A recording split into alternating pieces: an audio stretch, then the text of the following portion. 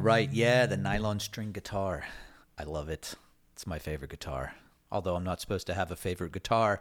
Welcome back to the Honeycut Scenario with me, Craig, my coffee podcast with friends. Those of you out there who are listening, who know me or don't know me, I talk about things that are on my mind and some running themes. And before we get going, I'm going to give you a little weather update on the Outer Banks, because the Outer Banks is all about that weather. And, when I moved down here to be with Trisha, she was watching the Weather Channel a lot, and I would come down here and I'd be like, who the hell watches the Weather Channel? And people down here talked about wind all the time, and I was like, I don't know what's up with the wind. But in a place like the Outer Banks, which is a very skinny barrier island surrounded by water, the wind is everything. And we, in the last week, have had a little turn of weather here in October, where we've gotten ourselves a nice low-pressure system with wind out of the northeast, which churns up the ocean, and it makes it just look giant and gray, and it pushes water all over you. And then, the rain comes in on the houses, and it's dynamic, let's just say. I call it pirate weather. It'll make a salty bastard out of you. At least it has to me. But it's cool. It's dynamic. It's beautiful. It's why we live here. So, jumping into the actual podcast. Not that wasn't part of the podcast, because this is just a cyber discussion. Is that right? Can there be cyber discussions of any note, human discussion across the whatever waves? What? Kind of getting a little bit more serious, or not, who knows. I've been talking a lot about trust, and trust between people, trust in systems, trust in faith in the world.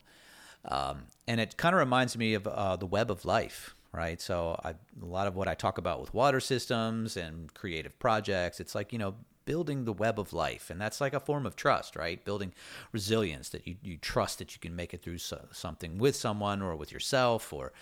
There's so many ways of just diving into that. And I was listening to some podcasts, and there's a young man named Marshall Cosgrove, who was part of the Realignment podcast, did a little essay, a podcast essay, where he talked about trust in systems, and how trust in processes and systems and politics needs to be rebuilt. And it was interesting because I also saw another little interview with Matthew McConaughey, where he was talking with Kara Swisher, and he was talking a little bit about, because there's a chance that he could run for office, but he was also just kind of talking about trust, and how do we start to trust things again. And for me, it comes down to the real basics of just trying to work on interpersonal trust and paying attention in the world. And I talked a little bit in a podcast a while ago about the 4 Agreements, which is a book that, many of you have read, but it's like, the 4 Agreements of be impeccable with your word,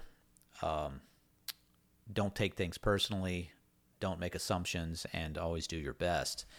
And, I think about that. And once again, it's just like right now, this resonance in this podcast is about like building the web of life. And for me, a lot of times trust is also built in resonating with people who are trying to do really cool things. And I think about our relationship to the land and the water, and, our trust in ourselves, and, the idea of just sort of building a resilient relationship to other people and the world around you and the earth and things like that.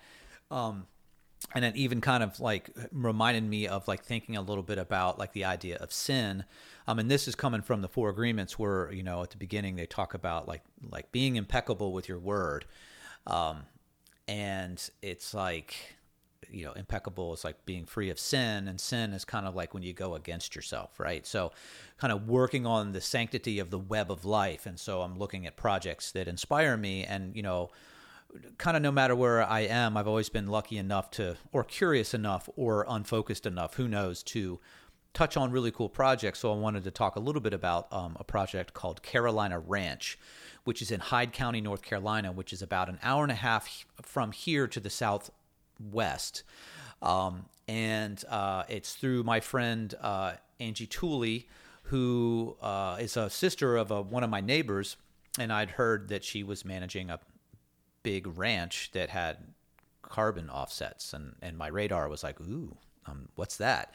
So I've become friends with Angie, and I've spent some time on the ranch, and I've done a little work with them strategically, and we're talking about some marketing stuff. But Angie's really brilliant. She spent time as an economic developer and has a very creative mind. And so for the last 3 or 4 years, she's been working this ranch, which is a 15,000 acre ranch in Hyde County, North Carolina. Eastern North Carolina is amazing, which we are technically here, but when you go inland a little bit, it changes. So it's a lot of water, a lot of rivers, a lot of farmland.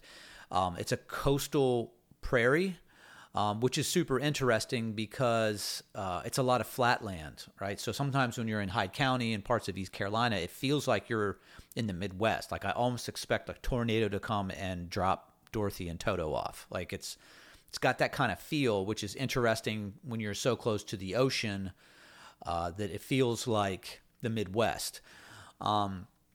So there's a sort of interesting kind of like catches you off guard a bit. And so Carolina Ranch is a 15,000 acre property of which 80% of it is shrub peatland.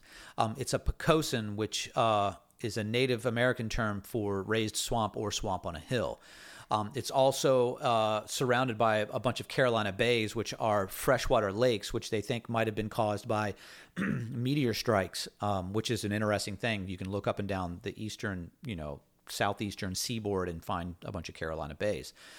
So I find that to be interesting. But Carolina Ranch is essentially like thousands of acres of old shrub peatland. And so my last podcast, I talked about peat being the most powerful natural carbon sequestration substance in terms of what it stores, because peat is 3% of the Earth's surface, but it sequesters or stores as much carbon, twice as much carbon as the world's forests. So it stores a bunch of carbon, and it's important because that carbon's locked in place. There's a bunch of like really amazing living stuff in the soil that handles that carbon over time. And what you need to do with the peat is you need to make sure it doesn't dry out so that it doesn't off-gas emissions, but it also doesn't catch on fire, because if it catches on fire, it releases a ton of carbon into the atmosphere because it's storing so much carbon. Now, the magic of it is that if you can manage water correctly to that massive amount of peat, which is a living soil, you can grow the peat and it will store more carbon.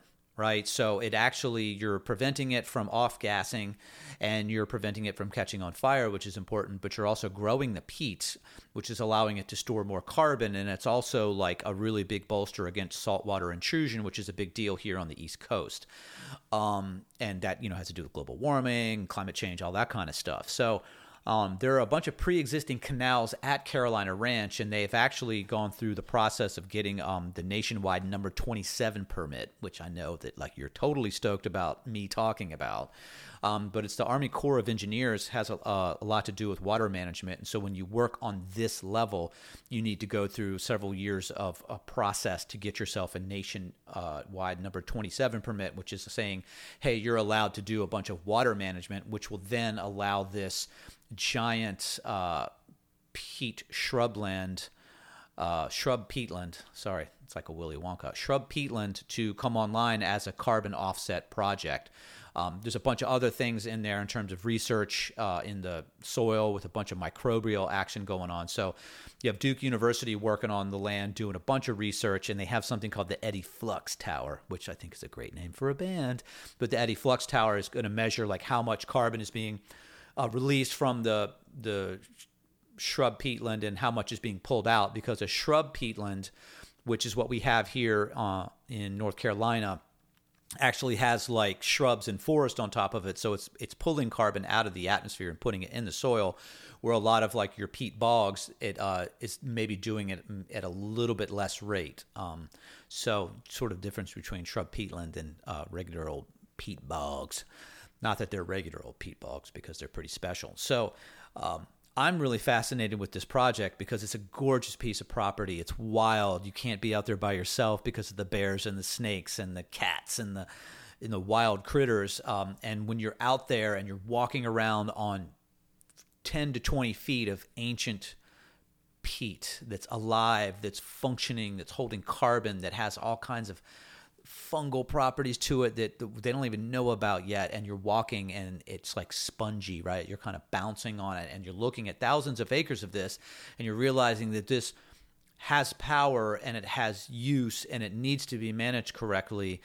To me, that's like literally the web of life. And it's like so inspiring, and I'm super psyched about this project. And I'm hoping that it's going to continue to evolve. I've learned a lot, and it's how it like helps me with trust in the world, right? The web of life. So that's a lot again, but build the web of life, y'all.